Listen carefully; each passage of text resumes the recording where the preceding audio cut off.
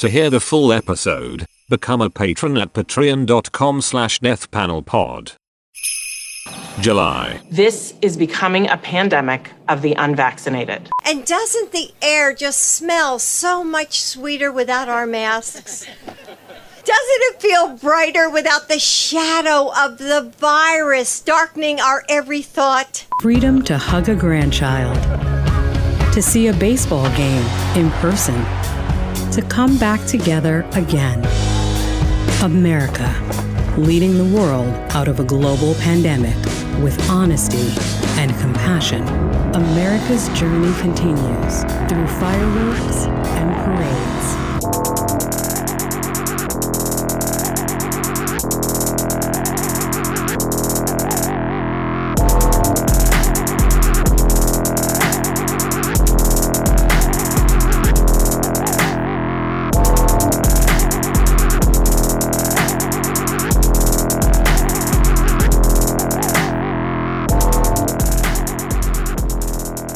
Welcome to the Death Panel. Patrons, as always, thank you so much for your support. We couldn't do any of this without you. And if you're listening to this and you're not a patron, support the show at patreon.com/deathpanelpod for access to all of our bonus episodes like this one.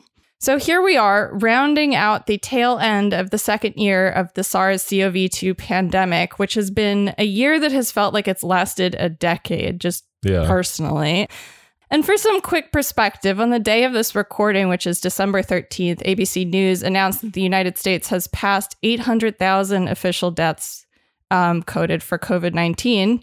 So for over 50% of the Biden administration, we have had over 1,000 COVID deaths a day in the United States. Today is the 183rd day of 347 days this year, where over 1,000 people a day have died of COVID, which is like 53% of the year. So, you know, and in November, as op-eds were published saying that even experts were not willing to give up on the holidays to stop the spread of the disease, you know, encouraging people to gather together in person for Thanksgiving and travel, COVID was the third leading cause of death in the United States. And that's to say nothing of what it's going to look like in January and February. So again, thousands of people per day have died for over half of the calendar year. Yet even as we find ourselves very clearly in a huge wave of death, illness, and hospitalization caused by Delta and facing the probability that the Omicron variant will outcompete Delta soon, with the majority of cases in the US being detected in vaccinated people so far, by the way, the Biden administration has still refused to do anything other than pursue a vaccine-only strategy, even as they have refused to do anything to pressure global pharmaceutical companies to share their technology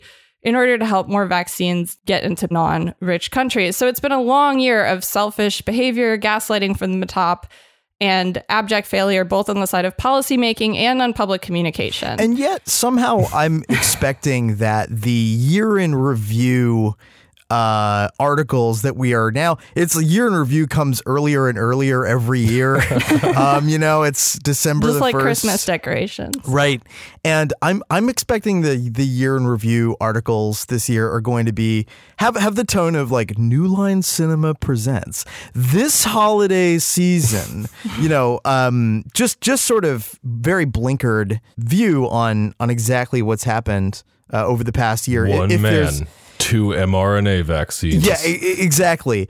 And I've already sort of seen like a few, like the PolitiFact has like the Biden administration promise tracker, and like promise number 1 is like control the spread of COVID-19, and their rating is something like we're calling this one a work in progress. And so I feel like the obviously, like when we think about the year in review, it's often like this kind of high level assessment, not of like what has happened, but of what the president has said, because the president is now sort of regarded by the media as like the vibes guy, the vibes in chief guy. I would call this sort of like, it's like the John F. Kennedy disease. The idea that like it's, you know, you look like primarily at what the person says and the vibe that they sort of cast, and you forget for a second like exactly what the presidency is and what it does. And I think that leads people to be very confused about like where we are, what has Biden done, what has he contributed, what has he not contributed. And I think that when we look back through the history, like the episodes that we did and like the moments, there is like a thread that comes together. And it's a thread that really reveals something like pretty deep about the purpose of the presidency and like what the presidency is actually explicitly apparently not for, which is public health. Well, I think lest we get ahead of ourselves, though, we should be really clear. Listeners, you know, the Death Panel, we're not necessarily ones to do your sort of stock year in review. Yes, we're not kind of simply doing this for kicks, you know.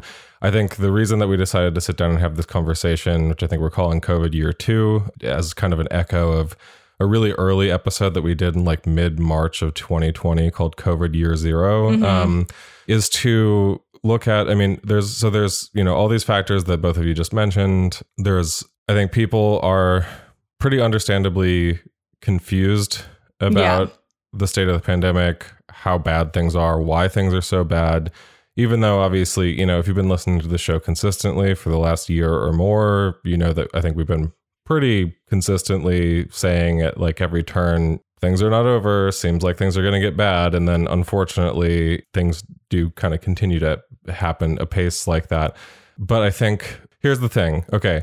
I want to say, especially if you're sending this to someone or if you're someone who is not a listener of the Death Panel, what I'm about to say may come as a surprise to you or may even make you angry, actually. It seems like this really pisses people off when you criticize the Biden administration's COVID response. Even the American Prospect just ran like something recently that said like it's like ineffectual to critique the Biden administration's COVID response or whatever. Like that it was pointless to criticize them. Yeah, which I is forget what they just said, like pointless in the extreme. Because ultimately they're like the only alternative you have are these like raving psychopaths and lunatics. So right, but so here's the thing. Okay, so if it upsets you, I just want we're gonna go through a timeline. We're gonna walk through what happened this year. The point of this episode is to talk through what the fuck just happened this year.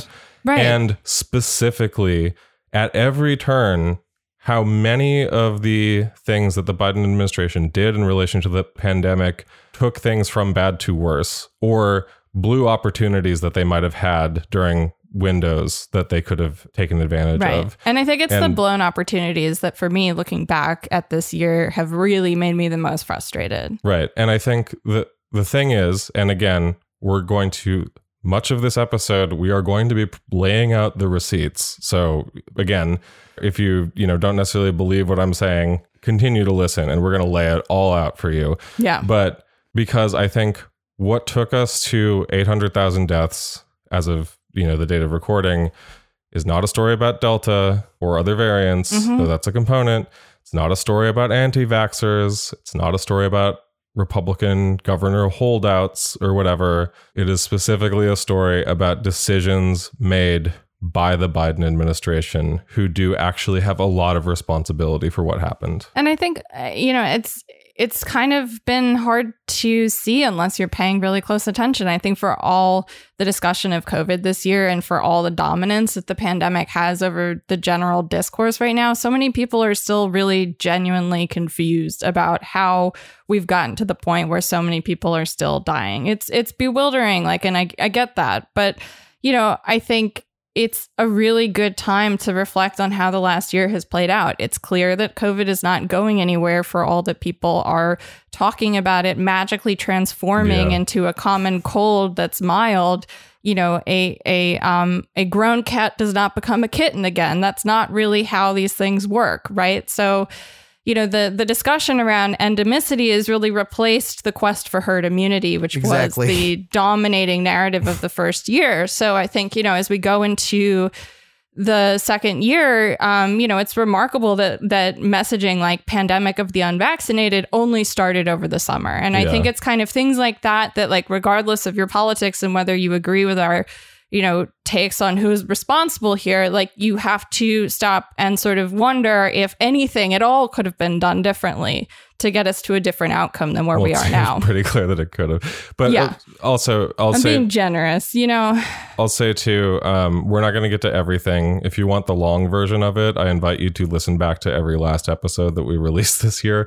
We did actually walk, a lot of this stuff we, walked through in real time. And I also just want to give like a big thank you and shout out to every last person who replied to a kind of call that I put out on Twitter over the weekend. I basically said that we were thinking about doing this and asked people for their sort of like highlights of the things that either made them the most frustrated or things that they remember happening over the course of 2021 that they just like could not fucking believe coming out of like Rochelle Walensky's mouth or Jill Biden's or something like that. And so I just want to thank every last person who commented on that. There were a lot of things that we had covered already over the course of the year that we're going to be touching on. And we're not going to touch on everything that everyone brought up, but there were totally some things that I had just plain forgotten about. And so really, really appreciative of that. Yeah. And I mean, if you want to listen and have the full experience, there's over 100 hours of content from this year alone. Death Panel does not constitute, nor does it contain medical advice. Yes. This is not medical advice. Possibly don't listen. So yeah, we're going to do a more targeted and accessible overview of COVID year 2. Yeah. And I think, after walking through the chronology, then we can dive into some takeaways too. Yeah. So before we get to, I think I'm going to start us off on the timeline in a second. But before I do, I have one thing to sort of read that I want to put out to you as a way of, let's say, setting the tone. Both of you, B and Phil, okay, name of the game is when is this headline from? Ooh. Okay. Oh boy! I hate this I'm one. gonna read the headline. Go ahead. I know you hate when I hate ask games. you to play games, but yeah. So I'm gonna read the headline. You tell me when you think it was posted. This is a headline from Bloomberg. Biden team fears virus surge imperils pledge to curb pandemic. Oh. Ooh, I'm gonna say April. Okay. February. Try again. February. All right. February. Who's okay? When else could but it this also be? could be October or November or yesterday. Yeah. Do you guys give up? I'm gonna go with this week. I mean, I have my answer.